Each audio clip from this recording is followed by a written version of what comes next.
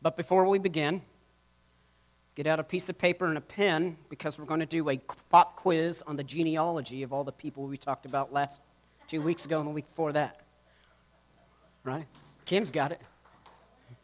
All right? No? No? All right.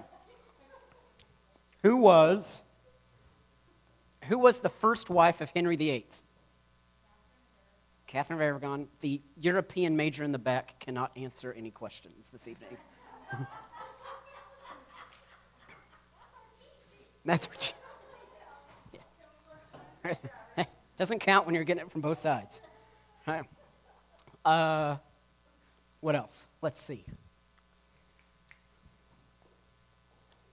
Who was Mary Stuart? Say that again. Mary, Queen of Scots.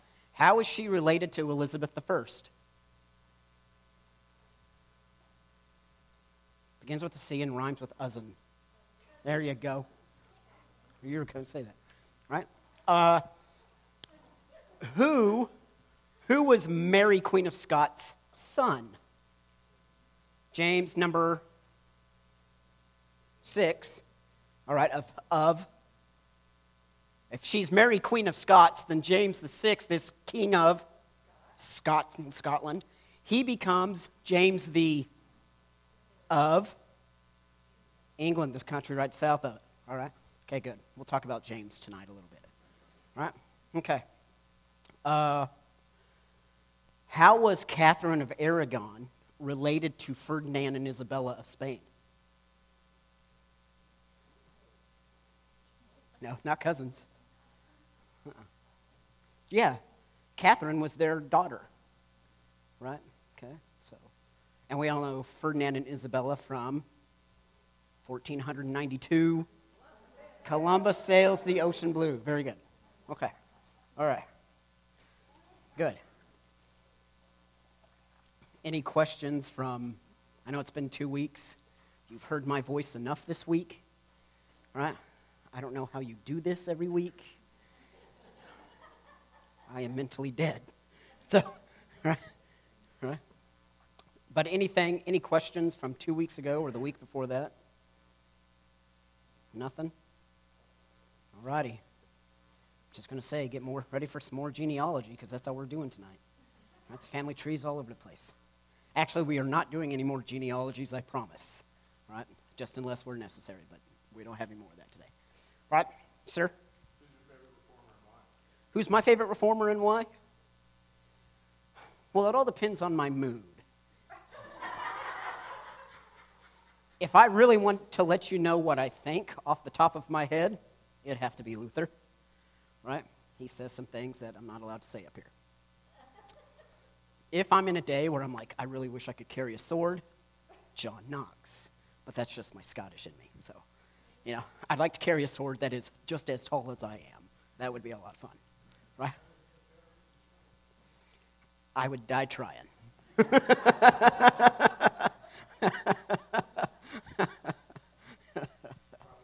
Probably trying to swing it once. I would die trying. Right? I don't know. Who's your favorite reformer? Zach? Zach, you want to get up and define fulcrum for everybody?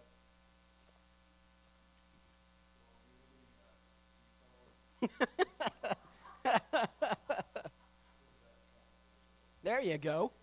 Yeah. Just a lever doing work, right? It's the point of work on a lever. Who is your favorite? And then John Knox, yeah. Yep.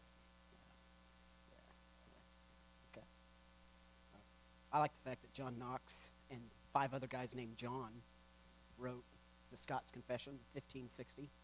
Apparently, John and James are the only names they know up there. So maybe William every so often. Right? All right, let's get into this. Church, what do you believe? We believe in one God, the Father Almighty, maker of heaven and earth, of all things visible and invisible, and in one Lord, Jesus Christ, the only Son of God, begotten from the Father before all ages, God from God, light from light, true God from true God, begotten, not made, of the same essence as the Father. Through him all things were made. For us and for our salvation he came down from heaven. He became incarnate by the Holy Spirit and the Virgin Mary and was made human. He was crucified for us under Pontius Pilate. He suffered and was buried. The third day he rose again, according to the Scriptures. He ascended to heaven and is seated at the right hand of the Father. He will come again with glory to judge the living and the dead. His kingdom will never end. And we believe in the Holy Spirit, the Lord, the giver of life. He proceeds from the Father and the Son, and with the Father and the Son is worshiped and glorified. He spoke through the prophets. We believe in one holy, Catholic, and apostolic church. We affirm one baptism for the forgiveness of sins. We look forward to the resurrection of the dead and to life in the world to come. Amen. Alrighty, let's begin. The 16th century witnesses a period of immense religious vitality that moved through Protestants and Catholics alike, rulers and theologians, those of high birth, those of low birth. And all engaged were convinced that they did so for religious reasons. What was at stake for Luther, for Charles V, for Leo X, for Calvin, for even Henry VIII was the very truth of God. And the often acrid words and even more violent actions that Christians levied against each other were due to the firmness of their convictions. Right, but as the sun begins to set on the 16th century, the enthusiasm and the conviction of those earlier generations begins to wane for those who, like Henry IV of France, out of political and personal considerations, begins a policy of limited religious freedom. Right? Remember that Henry was involved in France's wars of religion, and he repeatedly changes his position for political gain, right? So it's either to save his life or to somehow change his political gain. So he went from Protestant to Catholic to Protestant to Catholic to Protestant no less than 7 times, right? And then when he was assassinated, it was thought because he was too Protestant. He was assassinated by a Catholic zealot. Right? The same can be said for the German princes during the 30 Years' War. We'll get into the 30 Years' War briefly. Right? But they used religion to further their own political gains, their own personal gains. So the religious zeal, the religious conviction of the 16th century during the time of the Reformers drops dramatically. So then religion becomes nothing more than a tool to be used by those in power. Right? So they went from money and military might to money, military might, and religion. And it was always, well, I'm a Protestant or I'm a Catholic, and therefore we need to either battle each other or we need to create leagues or unions in order to stand up and fight either the Protestants or the Catholics, or be prepared to either fight the Protestants or the Catholics. Right? So religion goes, Christianity, this is the closing end of Christendom, Christianity goes from something that is to be revered, Christ is to be honored and worshiped. Christianity goes to something little more than something to put on a political ballot. Does that sound familiar? Yeah? Yeah, well, there's nothing new under the sun, right? We experience some of those same things in America today, right? And unfortunately, we're beginning to draw battle lines, us versus them. It's the same thing happened in the late 16th, early 17th centuries. It becomes us versus them. Right now we have yet to create leagues where we actually go to war with each other. I am sad to admit that that will probably happen one of these days again in the United States. But I'm not a prophet, and I hope it doesn't. But anyway, all right? So, when we look at this shift in religious conviction, right, and because of the growing numbers of other things that are happening, remember, this is the end of the 16th century. What else is happening in the 16th century? right? Columbus has already sailed, right? We know that. That's the end of the 15th century. But there's also a whole bunch of exploration going on in the New World. Right? There's also a whole bunch of exploration going on around the Cape of Good Hope, around Africa, up to Madagascar, and then to India, and then into what is now the Dutch East Indies, or was the Dutch East Indies, and then up to Japan. Right? So this is also the age of exploration. Right? You have men like John Cabot, who is actually a Genoese, so he's from Italy, sailing under the English flag, who just basically discovers what is now Nova Scotia and northeastern United States. He's going after the codfish, right? Because the codfish, which used to grow about as big as these tables, right, was a huge moneymaker, right? You'd catch them, and then you'd fillet them on deck, and you would salt them and air dry them up on the mainsails, which are the big crossbars of a sailing vessel. And then they would get as hard as a plank of wood, and then you could take them back to the old country, and you could sell them, right, because they'd be preserved, right? So John Cabot made millions, if not billions, in today's money for the English crown through the codfish. And in so doing, he mapped what is now Nova Scotia and parts of Maine and down the coast of Massachusetts. Right? Okay? So there's a whole lot of things going on. All right? Galileo's looking through his telescopes. He's looking at Jupiter. He's discovering the moons of Jupiter. He discovers the rings of Jupiter. Right? So there's scientific and astronomical and mathematical discoveries. So you have all these religious aspects. You have all these religious convictions going on. You have all these scientific discoveries happening.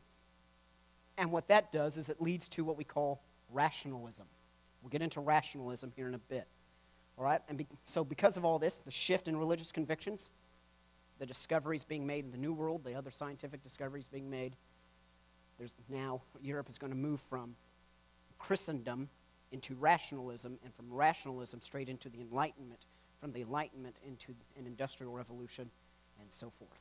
So basically what we're talking about now, beginning in the 17th century, with the death of Elizabeth I in 1603, what we're looking at is actually the building of modern society. What happens then has a direct effect on what is happening right now. And I mean right now, as you sit in these seats. Right? You would not be here today in these seats were it not for all that's about to happen that we're going to look at. Right? And how the church, how that affects the church and how the church affects it. Okay? Any questions so far? Any comments? No? Okay, let's go.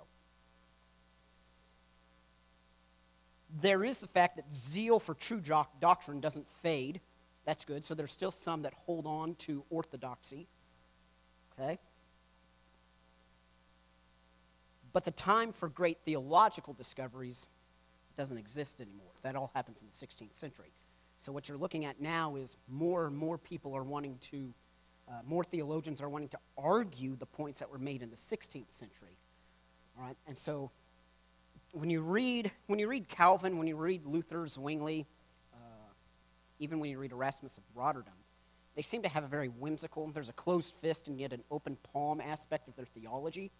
Well, now we're going to go closed fist and closed fists, because the battle lines are being drawn between Protestants and Roman Catholics even more, and even within Protestants, and those theological doctrines, you're going to hold on to your champion's doctrines, right? So it's now closed fist. And what happens with that theological zeal is it goes from being, hey, I want you to know the Word of God, I want you to understand that Jesus is the way, the truth, and the life, to, all right, if you're going to be a Christian, you have to know the 5 points of Calvinism, right? Tulip, right? Other than that, that's all you need to know, right? So you go from a biblical theology to a very systematic theology, where it seems like sometimes the systematic theology is placed above Scripture, which is kind of ironic, because what's one of the big solas of the Reformation? It's sola scriptura. Well, in some ways, the theologians of the second and third generations begin to put systematic theology or tradition next to Scripture. Right? So there has to be There's going to be a reaction to that. Rationalism is one of those. The other one is spiritualism, or the spiritualists. Right? There are still that was not satisfied with frigid, scholarly orthodoxy. Some sought to place greater emphasis on the spiritual nature of the gospel, often at the expense of the physical nature of the gospel. Right? So you're wanting to be more spiritualizing it. We do it today. We spiritualize everything. Right? But in this case, they're wanting to put spiritual aspects of the gospel above the actual physical nature of the fact that we are made in God's image, but we are still physical. There is a physicalness to us. Right? Calvin and Luther would try to include the fact that the physical aspect of creation is good. Spiritualists try to begin to just focus mainly on the spirit. Right? That's dangerous, right? You're bifurcating, if you will, the human person, right? Because your soul, spirit, and body, and if I take one and emphasize it over the other, I'm losing the aspect of the physical, right? So that you're actually made to be physical and spiritual. Others in the spiritualists were not accepted in their own native lands, so then they moved to other lands, especially in England. They moved to Holland. They moved to Belgium. From there, they will then move to the New World. Others, not wanting to divorce themselves from the established churches, sought to cultivate a deeper personal faith and piety. We'll look at the pietists next week. When we talk about the pietists, we're talking like John and Charles Wesley. Okay, Zinzendorf, Count Zinzendorf as well. We'll get familiar with those names next week. But before we do that, we have to look at the 30 Years' War, because it has a massive effect on what's going to happen throughout the rest of continental history. By continental, I mean continental European history. And then it kind of spills into England as well. The 30 Years' War was from 1618 to 1648. But it doesn't just happen. Wars, just like everything else in history, wars just don't happen. This is not on your notes. Okay? This is just kind of a filler in. Wars just don't happen out of the blue. I'll give you an example. The American Civil War was actually written into our Constitution. Right? It was one of those things that was just inevitably going to break. Right? And 7 years later, sure enough, it does. Okay? The 30 Years' War, like most wars, begins at the end of another conflict and with the signing of a peace treaty. In this case, the peace treaty is the Peace of Augsburg. Now, we've talked about Augsburg before. We've talked about the Augsburg Confession with Philip Melanchthon, who is the Luther's mouthpiece, if you will. And we'll run into Melanchthon next week as well. But the Peace of Augsburg is signed in 1555 between the Holy Roman Emperor and the German Protestant princes. Remember, the Holy Roman Emperor, in this case it was Charles V, Holy Roman Emperor is Catholic. He's part of the Habsburg dynasty, comes right out of Spain. The Habsburgs at this point ruled, I would say, 75% of Europe. Right? Spain, what is now Austria, parts of the Holy Roman Empire, which is Austria, Romania, Hungary, Poland. They ruled the lowlands, which are Belgium, Holland, Flanders, the Flemish. Holland and Belgium don't really exist as countries yet at this point, but most of the landmass of Europe. Okay, so they're a very powerful family. So he signed between 1555 between Charles V and the German Protestant princes. Basically, what it does is it ends the religious wars in Germany, right, in the 16th century. Basically, it's the same type of thing that happened when Henry IV came to power in France. It ends the French wars of religion. But the Peace of Augsburg is a massive failure. First, religious freedom that it gave only adhered to those who upheld the Augsburg Confession. And it also only adhered to those who were royalty. So the commoners really had no religious freedom. Now, if a German prince was Protestant, most of the time his people went Protestant. There was also a clause within the Augsburg peace treaty that said, you know, if you want to remain Catholic and your prince becomes Protestant, you can flee to another one. Flee to another state, a Catholic state. Okay? So it wasn't truly religious freedom for the people. It was religious freedom for the princes. Now, that religious freedom for other princes to be Protestant was Luther. You had to be Lutheran. The Augsburg Confession is for the Lutherans.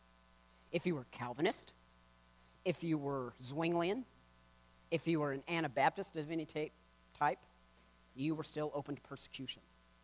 Right? So basically, your religious freedom was you had to be a prince and you had to be Lutheran. Other than that, you're all on your own. And there was still a lot of open persecution of Calvinists, Anabaptists, Zwinglians. If you were a Catholic person in a Protestant state, then you were also persecuted as well, and vice versa. Okay? The ecclesiastical territories, the areas owned by the church, the Catholic Church, remained Catholic. Right? So they still had massive land tracts within Protestant states, Protestant kingdoms. But basically, all the Augsburg Peace Treaty proved itself to be was an armistice of 58 years. It's a lot like the Treaty of Paris that ended the First World War. It was basically an armistice for 20 years before Hitler invades Poland on the 1st of September of 1939. All it does is stop the fighting so that it can make horrible weapons, right? And then perfect tank warfare and blitzkrieg. That's all it does. The same thing with the Peace of Augsburg leading into the 30 Years' War. But the prelude to war is actually kind of weird. It begins in 1606 in Donauwörth, which is an imperial city next to Bavaria in southern Germany.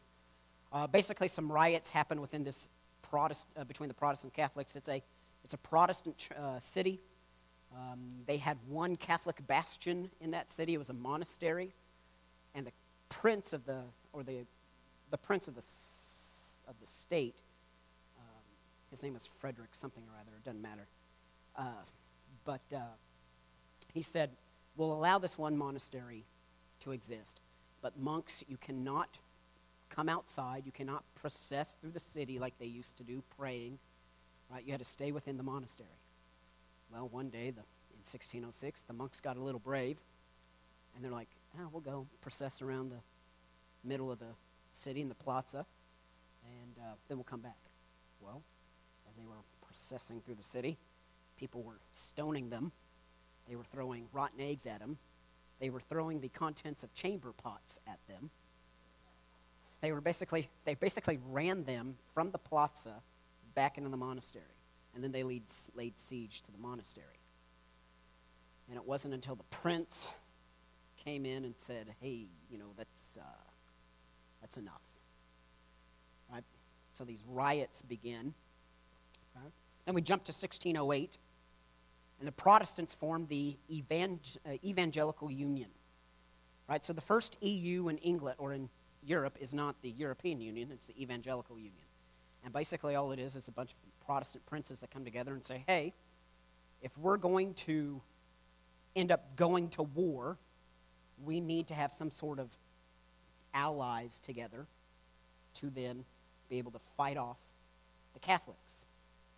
Well, the Catholics, not to be outdone, in 1609 create the Catholic League, which is a very unique name, right? I'm sure they had to think long and hard on that one, just like the Evangelical Union. Right, but they vastly outnumber the Union. But the actual start of the 30 Years' War happens not in 1618, but in 1617 in Bohemia. Does anybody know where Bohemia is? Czechoslovakia, yep. Modern-day Czech Republic or Czechia or whatever they call it these days. right? It's just south of Bavaria. It's technically German lands because they're all ethnically German. It's the Sudetenland that Hitler takes over in 1938, where Prime Minister Chamberlain comes back to England, waves the paper, and says, "We've made peace in our time." Right? Which turned out to be a lie, right? So you have all these ethnic Germans living in northwestern Czechoslovakia, or what is northwestern Czech Republic today. Right? The Protestants revolt against their king. His name is Ferdinand. He's the king of Bohemia. The kings of Bohemia were not linear. They were elected. So you were, elected king. I don't know if you served until your death or there was a certain time that you're like, I'm done being king. But he was elected king of Bohemia. Right. So anyway, the Protestants revolted against some of his religious policies. What those policies are, let's not get into it. Right? But out of anger, some of the Protestants threw two of his advisors out of a 2-story window. Right? They call that episode, it's called the Defenestration of Prague, because it happens in Prague. Defenestration. Defenestrate is literally the word, it's the verb, that means to throw somebody or something out of a window. Right? So if I were to throw anybody out of that window, number one, that's good for me. Number two, I would defenestrate you through that window. Right? So that's called the Defenestration of Prague. The two guys survived. Luckily, they landed in a manure heap. I would rather smell like cow dung for a couple of days than be dead from being thrown out of a second-story window, right? But that actually marks the beginning of the 30 Years' War, because as soon as that news got out and everybody got their stuff all hot, in May of 1618, the actual fighting begins. The Catholic League invades Bohemia, dealing the Protestants a heavy blow in that city, so that by 1626, which is 8 years later, right, as they're going through all these territories, one has to either convert to Catholicism or they have to leave. Right? So you have people dying, people immigrating, you have utter chaos for 8 years.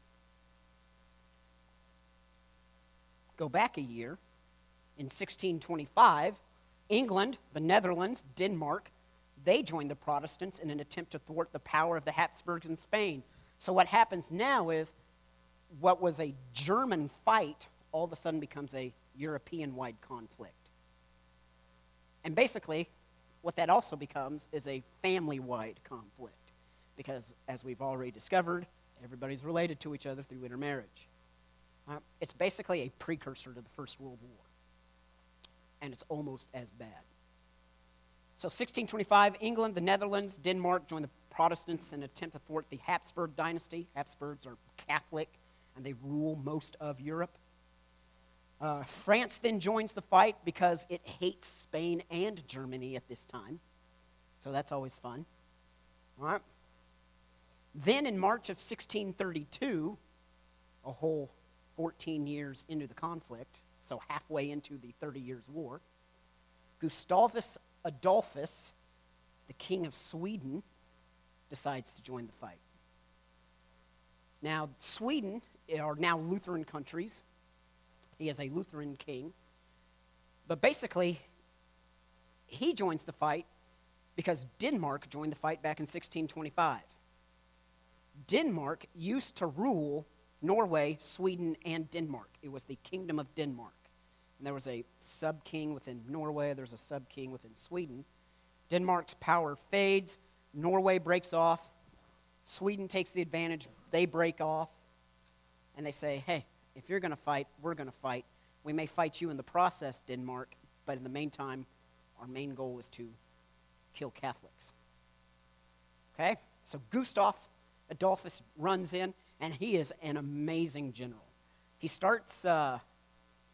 became king at the age of 17, and he do nothing but warfare from that time on. He's 17, but by 1632, he's so he's about 33 now, so he's been king for a while. Okay. He invades Bavaria, and he crushes the Catholic League. I mean, this guy, if you were going to study military history, Adolphus is one guy to study because he was a great strategist, a great tactician. He runs in and he just sweeping victory after sweeping victory until November of 1632. He's killed in the Battle of Lutzen in another smashing victory over the Catholics. But this time the King of Sweden dies. They ship his body home, right?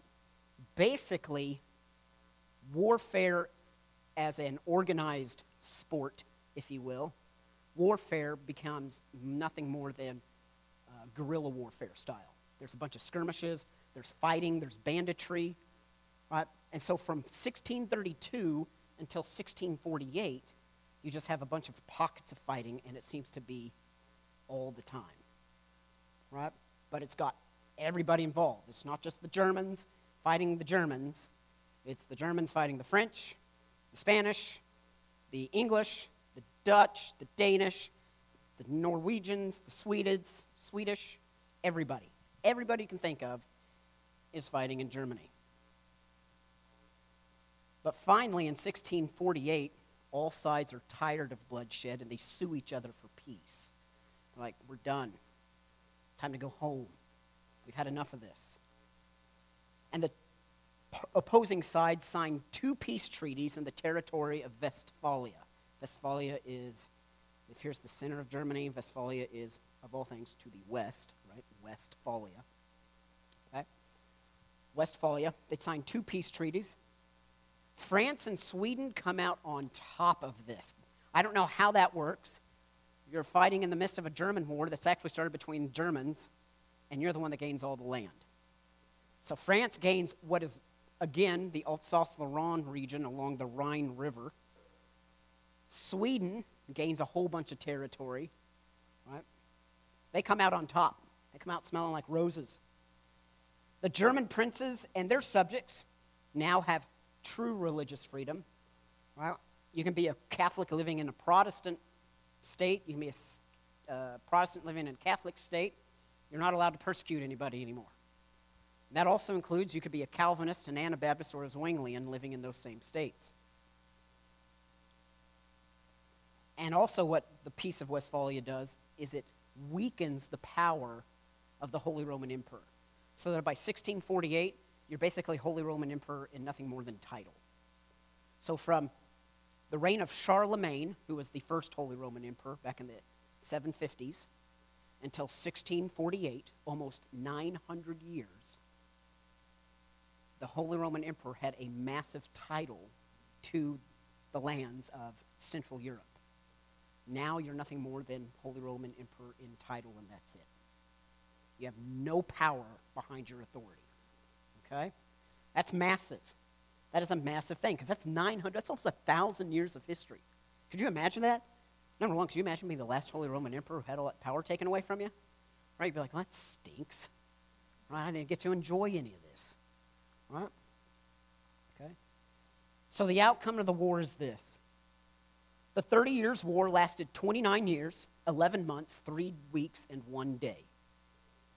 It went from May 23rd, 1618, to May, I think it's 11th, 1648. So literally almost 30 years. Now, the 100 Years' War went 115 years. I don't know why they don't call it the 115-year war. They just call it the 100 Years' War. But the 30 Years' War, sure, I can round that up to 30 years. No big deal. Right? I've just got 6 more days to do so. Okay? It cost the lives of 8 million people. Now you're thinking, oh, Kyle, that's not too bad. Right? It's only 8 million people over 30 years. Well, I did the math. That's 730.5 people per day for 30 years straight, not including leap years.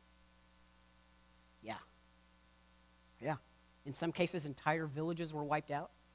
Villages of Protestants by Catholics, villages of Catholics by Protestants. Right?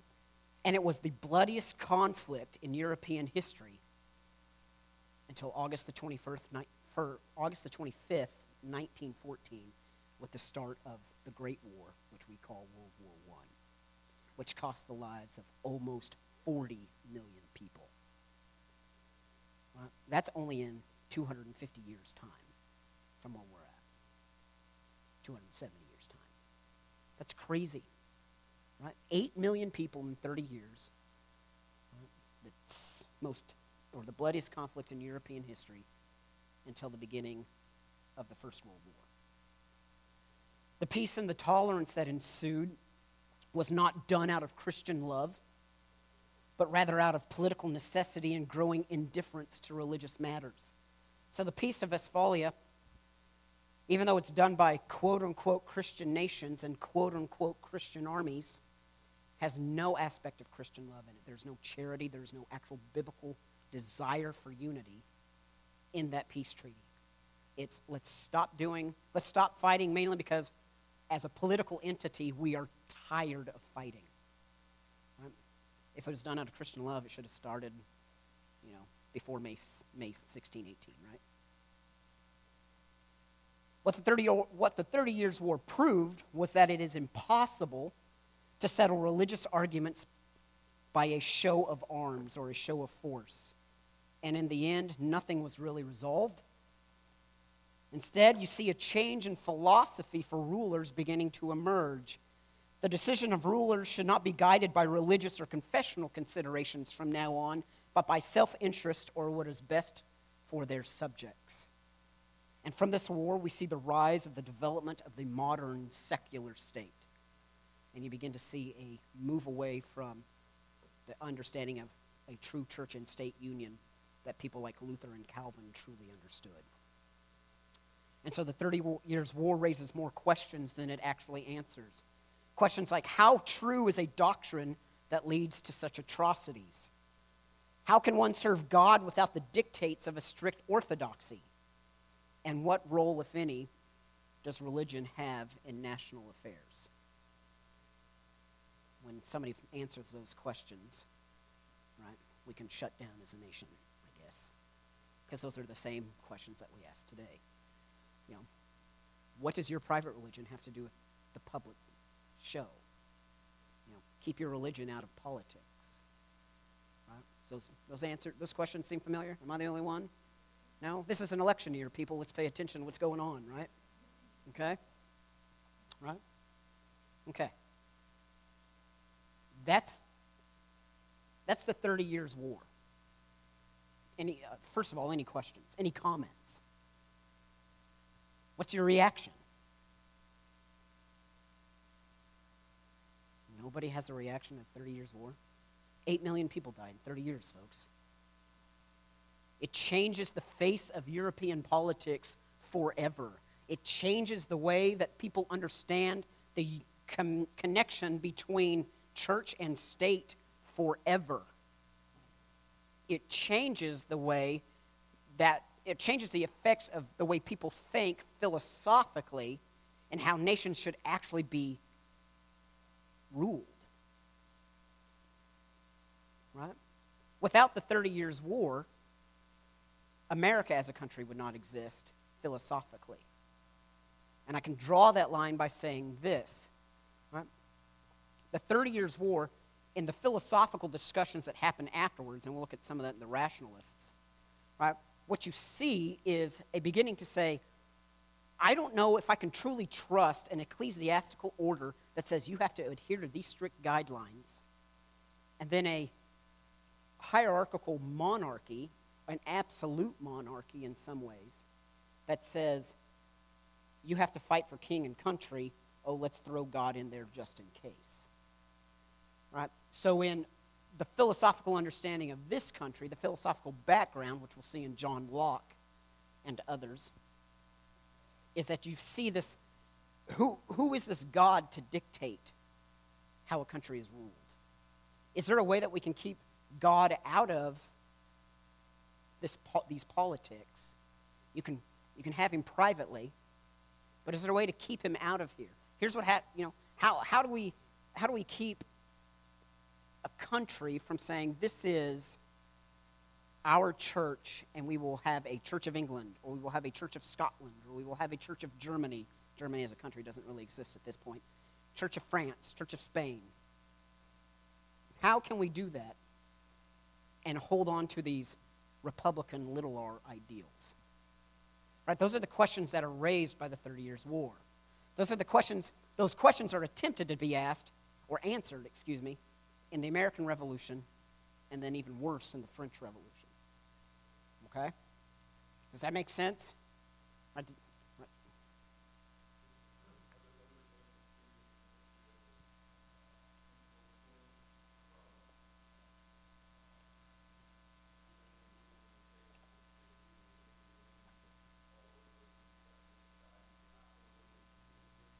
This is the beginning. This is the beginning of the modern secular age. This is the beginning of the modern secular nation. Because up to that time, whether you're a pagan society, say you're Rome, Rome's religion and Rome's politics are so intertwined that Augustus becomes synonymous with the sun god. Right? So then the Caesar is deified. Right? Fall of the Roman Empire, who steps up? Well, the political aspect's gone. Who has to stand up? It's the church. And so you see bishops running out to literally tell the barbarians at the gates, whoa, if you're going to plunder, that's great, but don't kill anybody. Or I'm not going to allow you to come into my city at all. So this is literally a paradigm shift in the thinking of how government works and how religion is to fit within a greater society. You're beginning to see the split of that. And what's funny is Europe never has really split from that, because you still have the Queen of England is the defender of the faiths now, as they say. Her title's not defender of the faith. It's a pluralistic society, so she has to defend all faiths in Great Britain. France, after the French Revolution, the French, at best, are an agnostic country. And they have been for 220, 240 years. 230 years. The United States, we say we're a Christian nation founded on Christian principles. I'm going to call baloney on that one. We are founded on moral philosophy, which has its beginnings in Christianity. But when I say we hold these truths to be self-evident, that all men are created equal and then are endowed by their Creator with a capital C, Thomas Jefferson did not bow his knee to Christ Jesus. He did not want to, because he had no inkling of wanting to hold on to any type of miraculous birth, life, or death of anybody. And if you read the Jefferson Bible, he goes through all the pages of the gospel, actually the entire Bible, but especially in the gospel, and he cuts out everything that has to do with a miracle because of his enlightened brain. Thomas Jefferson was a very smart man, smarter than all of us combined in this room, I'm pretty sure. Right? But one thing he was not, as a founding father, was a Christian at best. He was a deist at best. If that bursts your bubble today, I'd rather do it now than later. All right? This is an election year, and we need to know what actually happens in this country historically. All right? Okay? Does that answer your question, Jamie?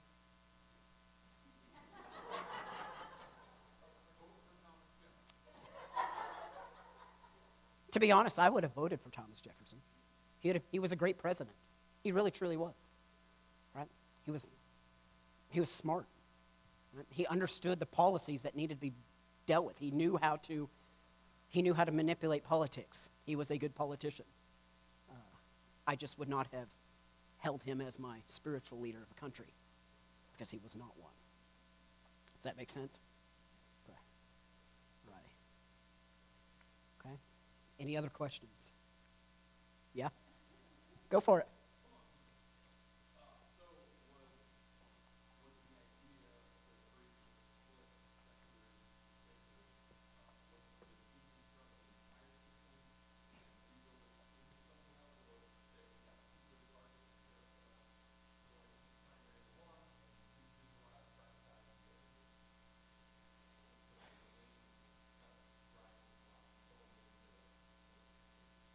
the main driving philosophy is they didn't purposely go in to say, hey, we're going to make this split and make it permanent.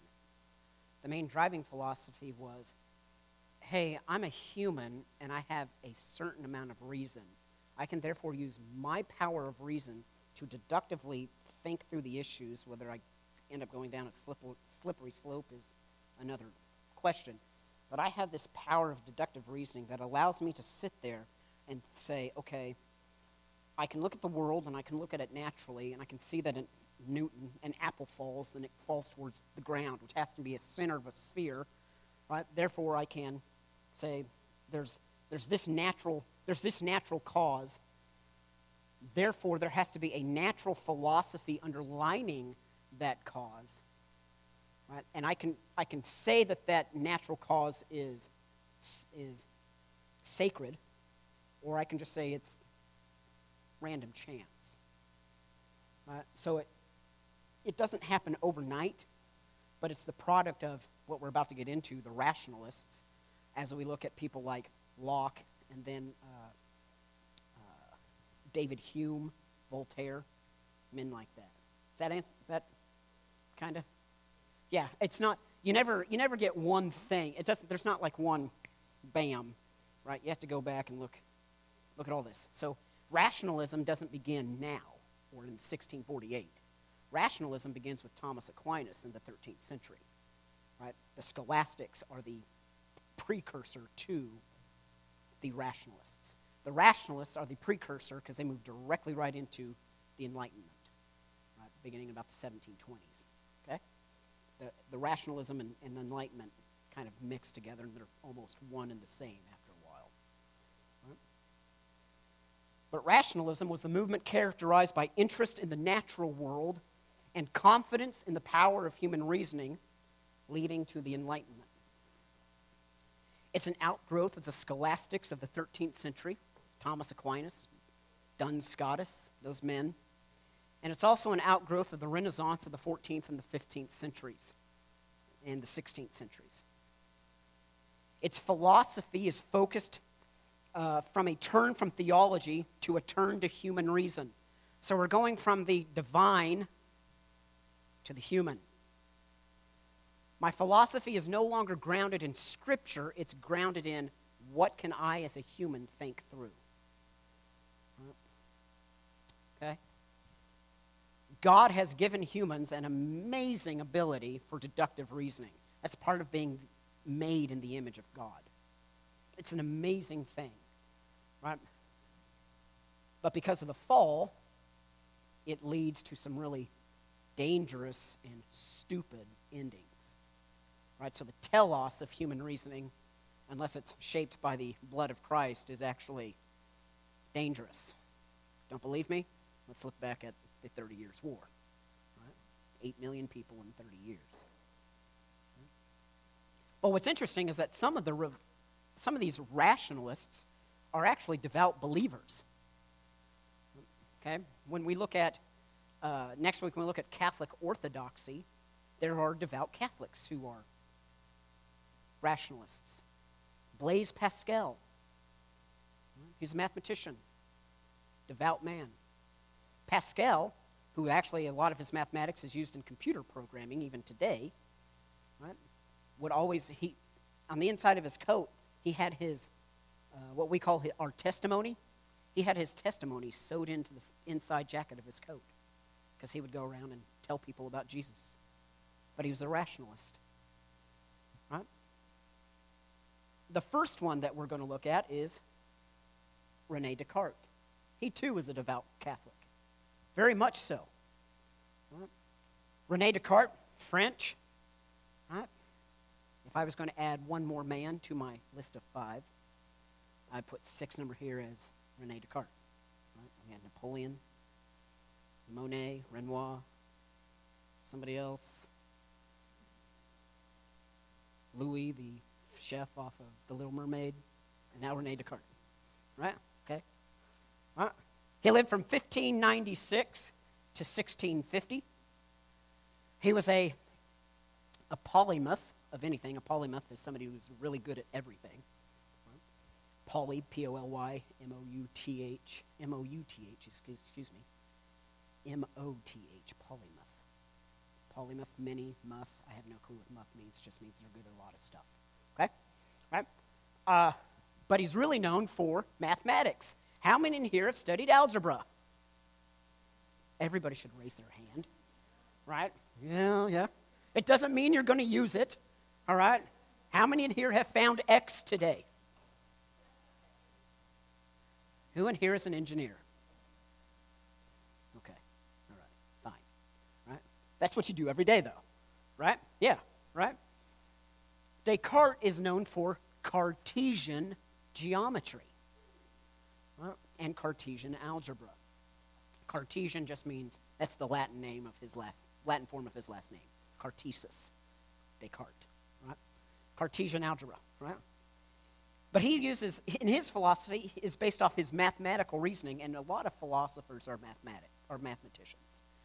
I don't know what it is about mathematics and philosophy, but it just requires thinking way outside the box in totally different ways, and it usually makes the rest of us really sick to our stomachs, right? You have to be a special breed to be a mathematician, right? But it's based on mathematical reasoning. It's also based on a profound distrust of all things that are not absolutely certain. So you have mathematics and extreme distrust for all things not mathematically certain. And it begins with universal doubt.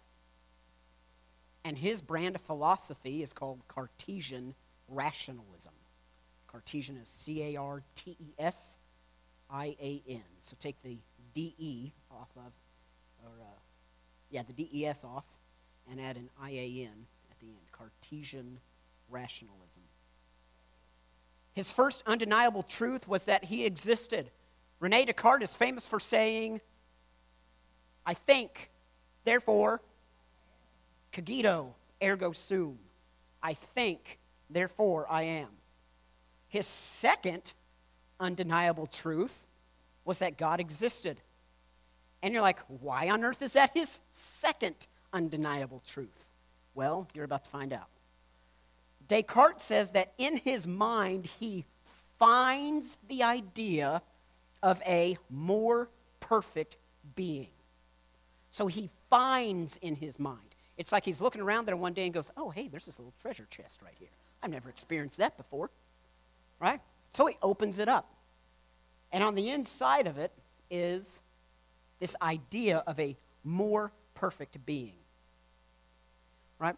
He says there that the mind cannot create or it cannot produce this idea. That idea had to have been inherently planted within the mind from the very beginning. It is up to the mind to find that idea, right? So the idea is already in your brain, somewhere locked deep down inside. You have to think through it. That's the rational aspect of it. You have to think through it, and you have to discover it. Right? Because the mind itself cannot produce it. This is an idea, a more perfect being is an idea above the brain, above the human mind. It is above itself. And that idea must have been placed there by no one but God. Therefore, God exists. Now, raise your hand if that makes all the sense in the world to you. It does. It really does. Okay? Right? So, I know that I exist because who else is standing up here jabbering his jaws at 7:30 in the evening on Descartes? It's me. Right? I know that I exist because right now my mind is thinking through all of this stuff. But if I sit down long enough and I think through, well, who am I? What am I doing here? You know, the who, what's, why's, where's, when's, and how's. Those 5 questions. Why am I here? Where did I come from? How did I get to this place? Descartes would say those questions inevitably lead you to that treasure box. Right? So you find it. And inside of that treasure box is that idea that There is a being supremely, perfectly more glorious than yourself. In a way, it's a little Platonic. It almost mirrors the cave in some ways. But I know that this idea is not something that I just out of the blue thought up of one day, but that my heart and my mind go searching for it. And when I come to a conclusion, that only conclusion is that God himself had to put that there. Now that's Descartes' Catholic upbringing and his mathematical philosophy merging. And Descartes would say God is more glorified in that aspect because now I have used the reasons that he has given me, the reason that he has given me to find him. What's one thing wrong with that conclusion? What are you not using to find God? Faith. What else has God given us? The Holy Spirit. Has he written us any letters? Has God, through the Holy Spirit, written us any letters? Yeah, it's his word. Right? I'm not using the revelation that God has given me through his word to come to any of this conclusion. I'm using my own reason. Now, the theologians that first came against Descartes realized that this is little more than doubt expressed in the philosophical mode of skepticism.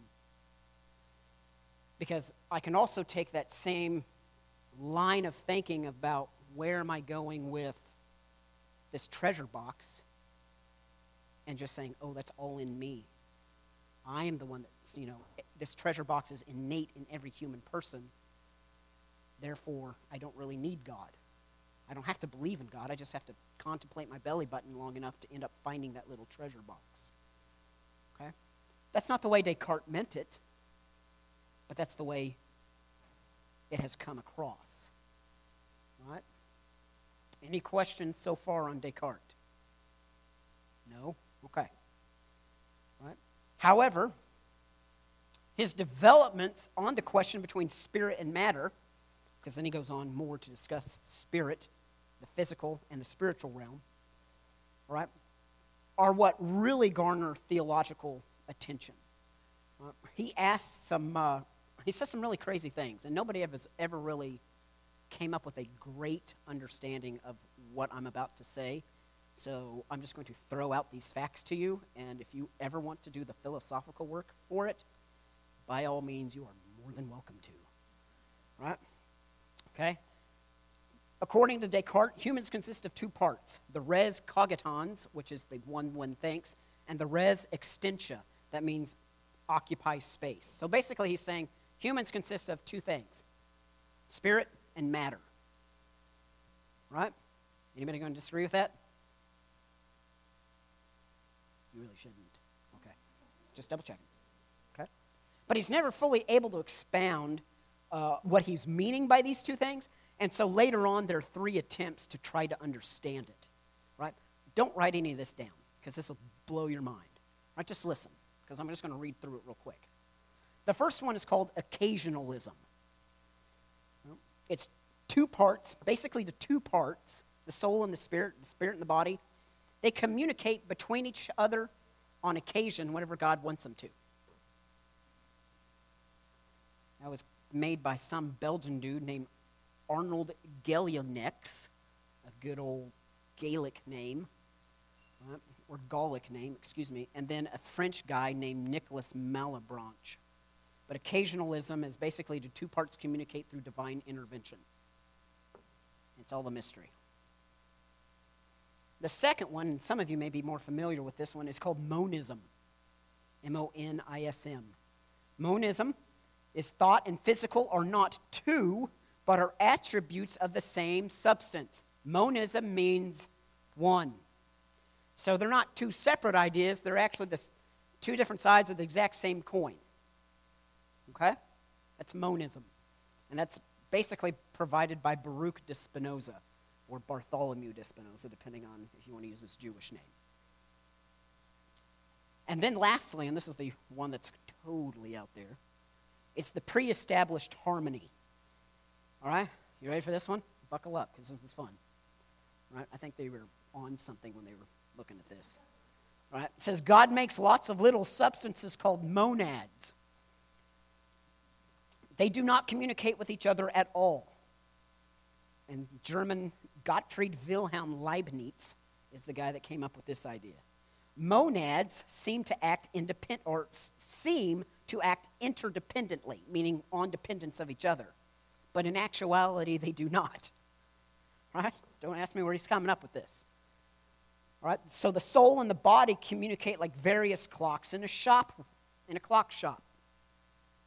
Now, clocks in a clock shop don't act together as one. It all depends on the timing of how the clockmaker winds them up. Right? So you walk into a clock shop and you hear the clocks go tick, tick, tick, tick, tick, tick, tick.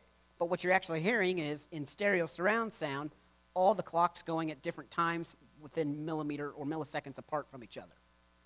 Right? And then depending on how the alarms are set, you get one set goes off at 2, one at 3, one at 2:15, whatever. Right? So we walk in a clock shop, that incessant background clicking, right, are not all the clocks going off at once or together. They are independently, right? But to your senses, it sounds like they all go off at the same time. Does that make sense? Good. I'm glad it does to somebody. Right? So the pre-established order is set by the clockmaker. And if that clockmaker is a good one, the clocks seem to be communicating with each other.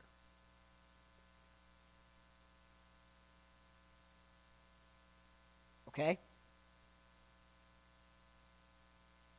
Questions? No? Good. Please don't ask me to understand that.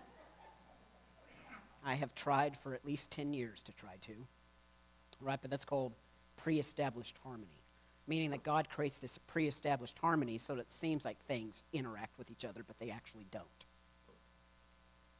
I don't know. Okay?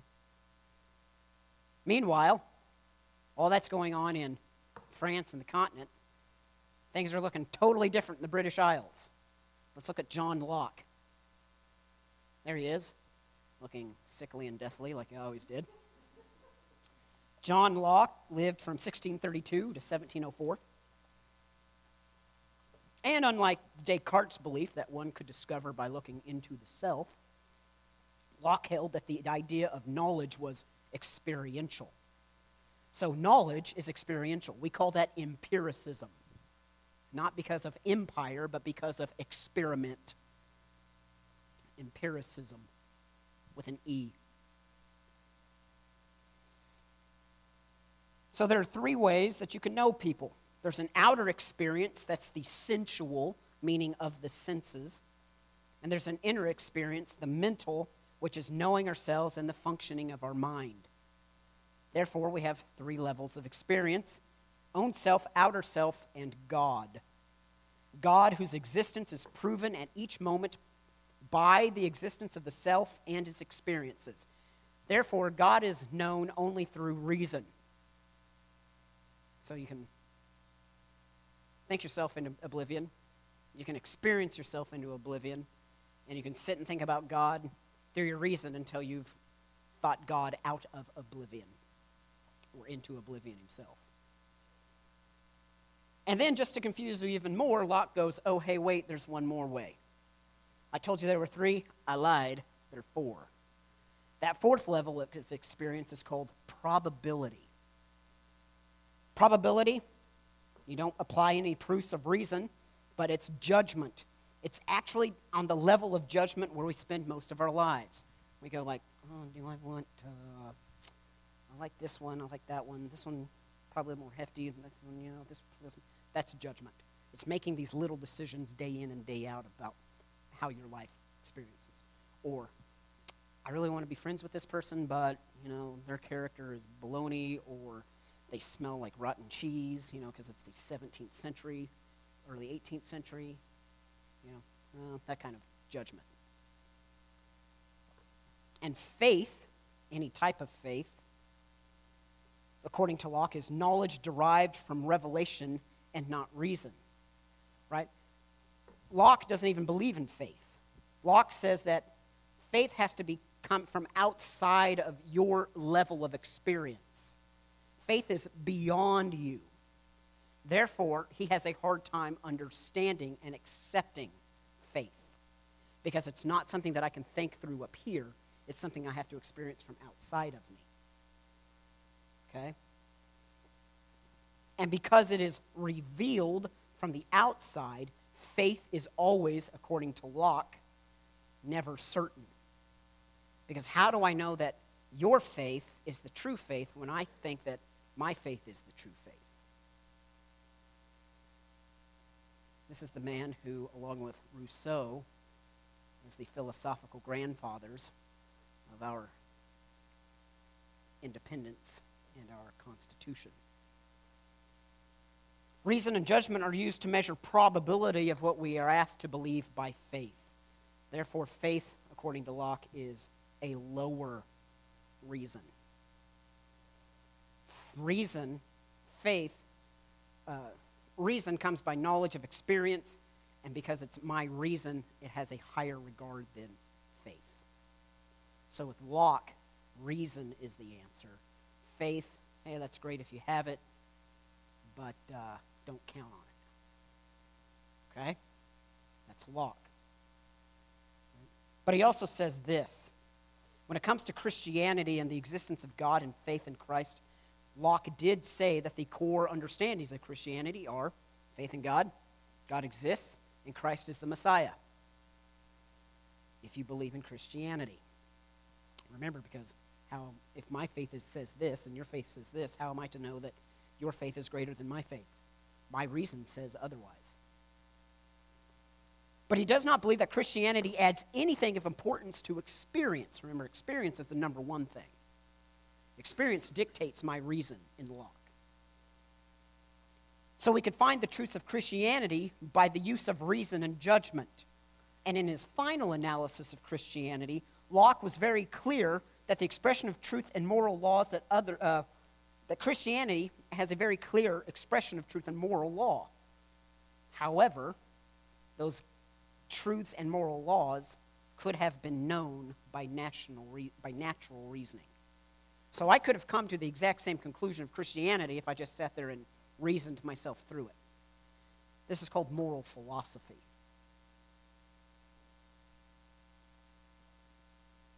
Okay? Any questions?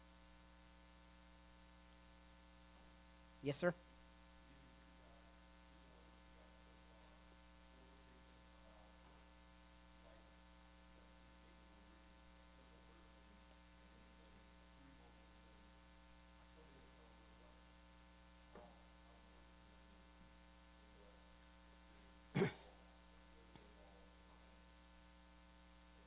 When it comes to an infant, they understand that, you develop in intellect as you grow. Right? Part of that is potential, exactly. You have the potential for intellect. I could hit my head on the way home and be dumb as a box of rocks. Most of you think that anyway, but that's all right. I know you do, so it's on there, right? So, right, as long as you have the potential for reasoning, the potential for intellect, there's potential for that. They had people with cognitive disabilities back then as well. I'm not sure what they would think because they don't write on people like that. They never do. They just focus on their philosophy. That would have to be more almost along the lines of what do they think of life itself? And I think Descartes would definitely say, life, all are made in God's image. So there's a speciality, there's a preciousness to those with a lower cognitive understanding. I'm not sure what Locke would say. Moral philosophy doesn't really deal with it, right? And we don't really, to be honest, I've only read 2 treatises by Locke, and I got bored halfway through them. Right? So it's easy to do. Okay? Those are good questions, though. Yeah. Okay. Locke has a profound effect on what we call the deistic movement, or deism. Right? That was the furnace or the air conditioner giving me their understanding of what they thought of Locke. But Locke has a profound effect on deism, or called the free thinkers movement. Deism, Deos, it just means God. Okay? They don't accept atheism, but at the same time, they don't accept strict orthodoxy. So, like, they're not Calvinists or Lutherans or strict Roman Catholics, right? They're like, we believe God exists, and that's it. They hold that true religion must be universal. They're not universalists as we think of. Right? That's not universalism. But what they say is that in order for it to be true religion, it must be natural to all mankind. So we all have to come to the same conclusions eventually. Okay? Which is different than capital U universalism. Okay? So it's not based on particular revelations or historical events, but on natural instincts of humans. So deists discount the significance of historical people like Jesus. They ignore his historical significance. They discount special revelation. So they discount the Old Testament and the New Testament. They discount Scripture. Anything that seems miraculous is disregarded as mythology. Thomas Jefferson. Right? God is not personal. In deism is where we get the analogy of the blind watchmaker. God sets up the universe, winds it up, lets it go, and lets it go through its revolutions. One of these days, this universe might just exist into nothing. God may not create another one. Wind it up, set it on the shelf, let it go. But you're not going to be around, so who cares? That's deism. TJ was a famous one. So was Benjamin Franklin. John Locke is considered a deist. Okay? Questions on Locke? Sir?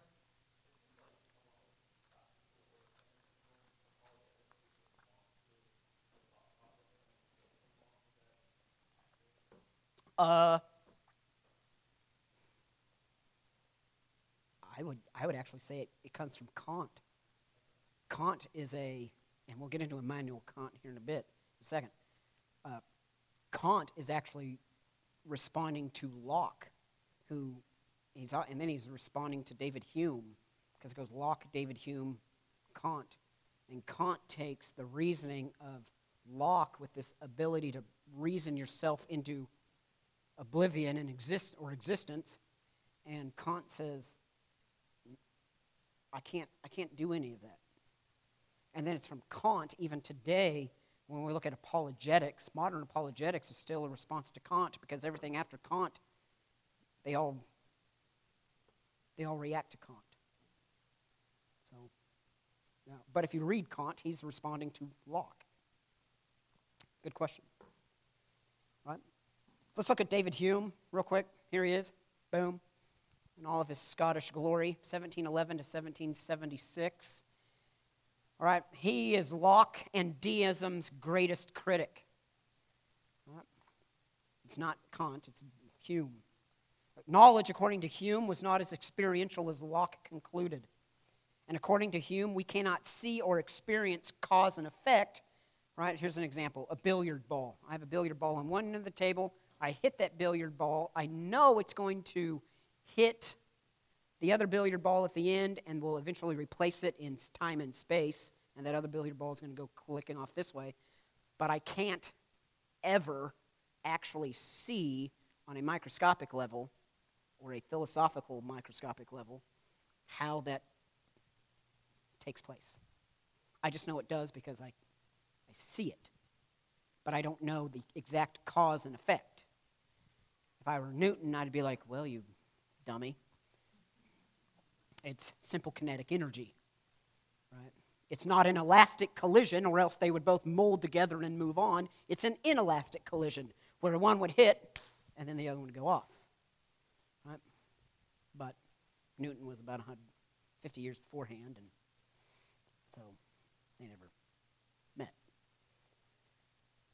Right? So what we're seeing, according to Hume, is nothing more than a series of phenomena. So what we see are just the actions. We don't see the cause and effect. And you're thinking, the cause and effect is that I hit the billiard ball, and the effect is it hit the other billiard ball and went off this way. Right? That's what I thought the first time I read David Hume. Right? If you ever read David Hume, don't. Okay? Right? Basically, what he's saying is, you look at this phenomena and not the substance of the phenomena. That makes no sense to me. I'm not a philosopher, so we're going to keep moving. Right? So things like the human soul or God mean little if we speak of nothing but their attributes. God is love. What the heck is love?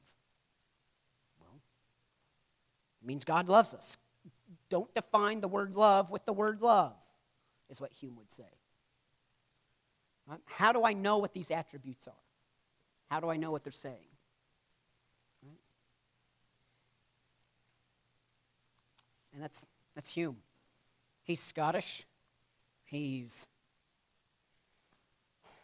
incredibly pretentious. Just look at that picture.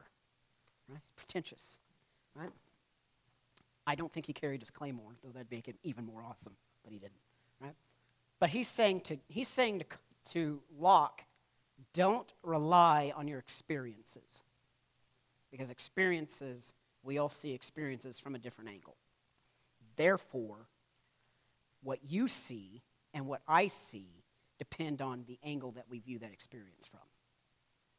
So we're looking more for the phenomena of the experience and less than the substance of the experience. Right? Hume makes sense. If you shake your head yes, you need to come stand up here and teach. Okay? Now let's look at Kant. Okay? Immanuel Kant, here he is in all of his Prussian glory. Right? Looking very German. Right? Lived from 1724 to 1804. In his Critique of Pure Reason, Kant pushes the idea that innate ideas cannot exist. Innate is anything that we already know. It's already built within us. Kant says, nope, innate ideas do not work. So he's looking at Locke, and then he's also looking at Descartes. Because remember, Descartes said, I found this treasure box within my mind. It was already put there. It's innate within me. Kant goes, nope. We don't have innate ideas. We don't have these innate understandings. Instead, through our senses and the structures of the mind, time, space, and these 12 categories that he comes up with, right, we organize what we see and what we understand so that it makes sense to us. Right? It's almost like reading psychology in some ways. We take in all the information, and our brain processes it, and we automatically put it into categories. 1, 2, 3, 4, that's a heavy ball, it's black, it's shiny, right? So ball, black, shiny, heavy, those are 4 categories. That's how I know that this ball is in existence. That's how I know that it is real. Okay? And then our minds make these organizations and those sensations to make them intelligent or intelligible experiences. Therefore, I know I'm holding a black, heavy, shiny ball. Right? It becomes tangible to me. Right? I've looked at it, my mind has processed it, and I've categorized that object that is in my hand. That's what Kant's saying. It's not somewhere. I don't automatically know it's a sphere or a ball. I don't know it's automatically black. These are categories that I've had to learn outside of myself because none of this is innate to me. Okay? None of those categories are innate. I have to put them into those categories. So what Kant does is he takes these rationalist ideas and he blows them out of the water. He says knowledge are things that our mind is able to grasp. And the first time I read that, I thought, no joke. Maybe it's because I am a child of the post-enlightened era, and so all of that is already innately taught within us. You study, you just, what's an idea? Well, it's knowledge that you know. It's knowledge that I know. Oh, okay. All right. But Kant says, I'm not going to there's nothing innate within me except nothing. And so I have to start with these clean slates. And I organize them all into these things. And I say, I know it's a book because it's bound. It has the shape of a book. I can open it up, and there are letters on a page. It's a book. Boom, that's my categories. Same thing with the hard, black, shiny ball. All right? But what he does when it comes to religion is he says, I can take something, I can take what I have come to know, and I can think of it in the highest regard possible, and through good reasoning, I can come up with good morals. Wow. Right? So for God to exist, and there's no way to prove that he exists based purely on experiential data. I can't go out and do an experiment to prove that God exists. Right? I have to base him off of the categories that I've put in my mind. That's how I know that God exists. Modern science is based off of a lot of this philosophy. Okay? I'm going to say human secularism is based off on a lot of this philosophy. And so, what we call this, if God exists, reason then cannot know him. Reason alone cannot know him. I have to sit there and I have to think through it first. If reason cannot know him, it's because reason cannot know him, just like as in Kant says, the eye cannot hear, nor can the ear see. Meaning this, I just don't have the faculty, the senses, the experience, the experiential data to actually prove to you that he exists. Kant denies any type of supernatural revelation. He denies anything being outside of you. And what we call this is the Kantian turn to the subject. God is the object of worship. We all agree with that? You are the subjects of that worship. You worship God. God is not the subject. He is the object of your worship. Worship comes down and changes you as a person. Right? What Kant does through reason and his understanding of who God is he says, no, you are the one who categorizes God, not the other way around. Therefore, if I am to say that God exists, it is a God that I have made up in my own reason. I create God out of who I think God is, or who I think moral, or what I think moral reasoning and moral understanding should be. And it is Kant's ideas that we still battle in Christianity today. It's those ideas of, I will make up who I want.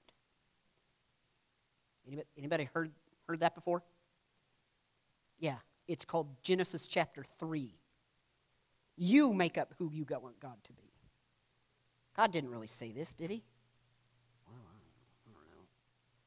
You know, it's the same thing. There's nothing new under the sun. It's just Kant said it way better than the serpent. I don't know. He said it more bombastically and verbosely. Right? It's the same. It's the exact same pride that's in Genesis 3. Okay? So in Kant's philosophy, humans are the ultimate authority, and our worship dictates the existence of God. We dictate who God is. We, the subject, determine the categories of our minds for the object. I was going to get to the Puritans today, but I don't want to. We're going to look at Voltaire and call it good. Okay? Voltaire, 1694 to 1778. His real name is François-Marie Arouet. If you want me to spell that for you later, just make up something in French and you'll be all right. Okay? François-Marie is hyphenated. Marie was his mother's name, and that's how French people used to do their names. He's a satirist, and he heavily wrote against fanaticism, both religious and political. Anybody in here read Candide? Anybody in here should read Candide? Yes. All right. His biggest target was the Roman Catholic Church in France because he was not a fan of their extravagance. Right? Next to the crown of France, the Roman Catholic Church owned more land than all of the poor people put together in France. And they were bazillionaires.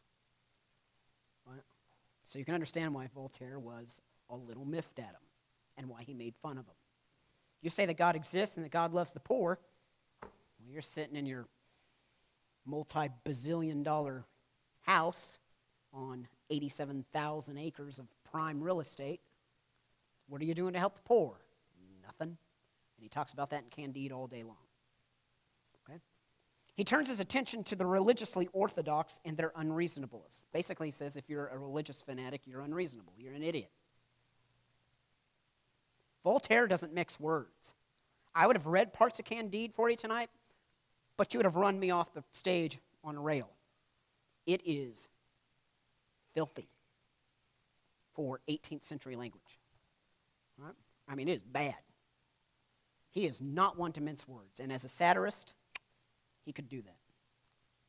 And so for Voltaire, reason could not be found in optimistic rationalism, but in the history of the progression of ourselves and our human institutions. So you want to find something great? Just look how we progress as a human species. Reason was progression of ideas for Voltaire. And with those progression of the reason of ideas, they took Voltaire's ideas and they ran them to their ultimate conclusion, which was the French Revolution in all of its bloody, horrible, wonderful glory. And that's Voltaire. Right? Voltaire, the French, there's also, lastly, there was Montesquieu, Baron de Montesquieu, who has a lot to do with politics. Basically, Montesquieu is the one that said, if you want a good government should have 3 branches. And those 3 branches are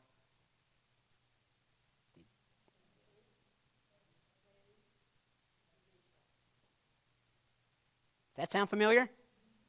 Righty? Okay. He didn't tell you whether or not the legislative was unicameral or bicameral. He didn't care. He just said executive, legislative, and judicial. Huh. I'm going to let you sit on that. All right? Yesterday was election day. Right? But that's, all of these men is where your political philosophies of the United States are born. Not one of them willingly, except for Descartes, not one of them willingly bowed the knee to the King of Kings. So when you argue politics, please remember that. Okay? That doesn't mean it's not worth arguing. It just means please know where the history of those ideas come from. It's important to know. Because the history of those ideas, right, should be shaped by, Darrell, get you to say, should be shaped by your biblical understanding. All righty? Question? Mm-hmm. Yeah.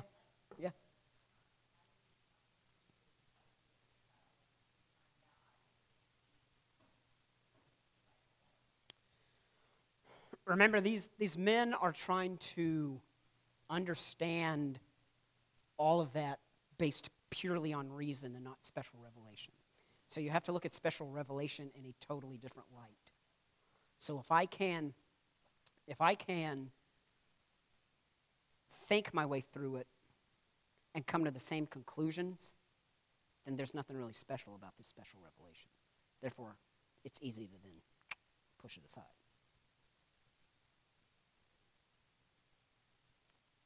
Yeah?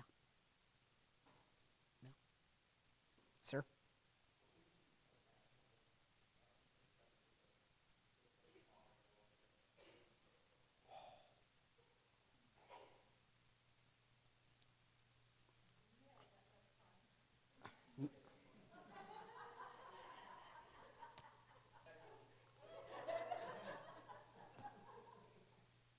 Postmodernism is a deconstruction of modernism, which is a direct outlining of rational and intellectualism and the Enlightenment.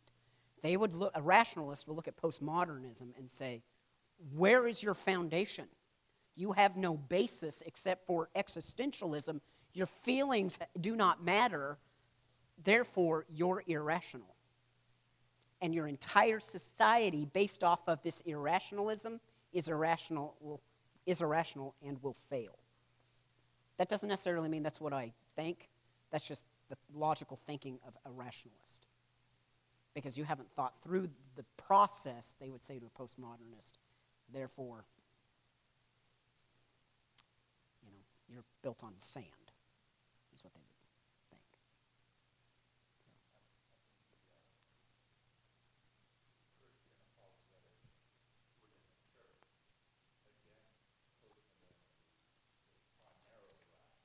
Oh, I agree. Yeah. Yeah.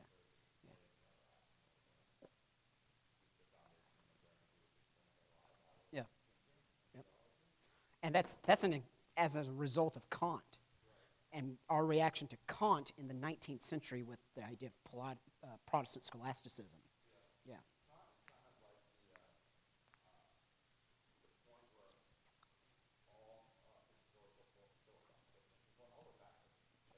Aristotle, it points to Kant.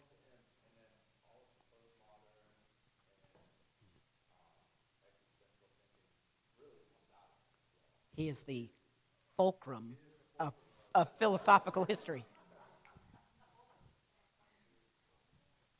Yeah, yeah. Thank you. Uh, I don't know. Descartes was. I don't know if Locke. I don't know. Could you? I have a really dry sense of humor. I know you all are surprised by that, right? But these guys make me look like a comedian. You read their stuff and you're like, you're like, Voltaire's hilarious. He's also French, right? But we already know I only like 6 French people, right? So, but at the same time, I don't know if Voltaire was. I don't know if he was. So yeah, so yeah, yeah, yeah. Who else had a question? You had a question, did you? Yeah.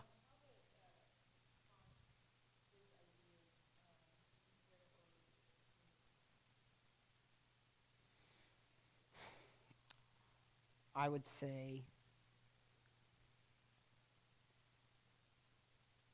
Hold on, I'm trying to connect the dots.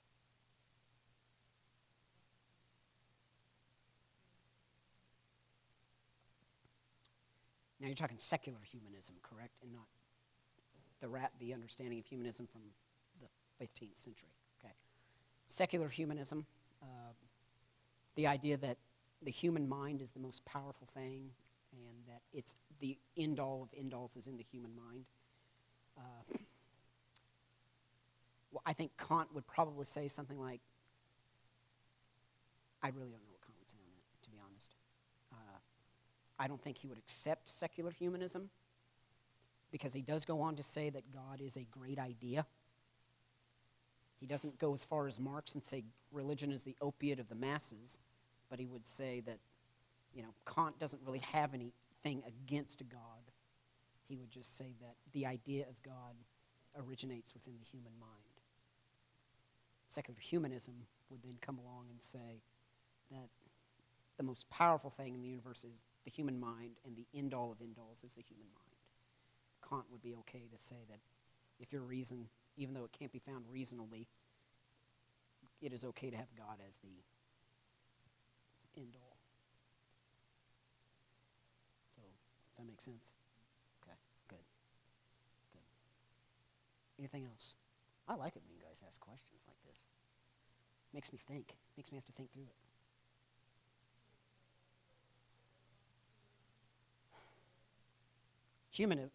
Renaissance humanism, as opposed to secular humanism, just means that you study the humanities, right? So your study of the arts, literature, history, languages, right? So that's a true humanist. I am a humanist.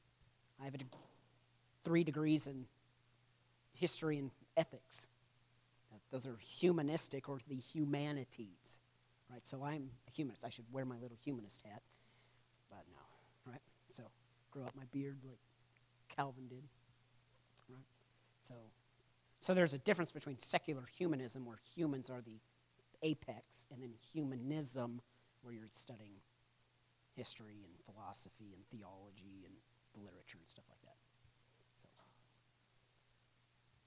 what else? Okay, you can ask afterwards. We got to pray.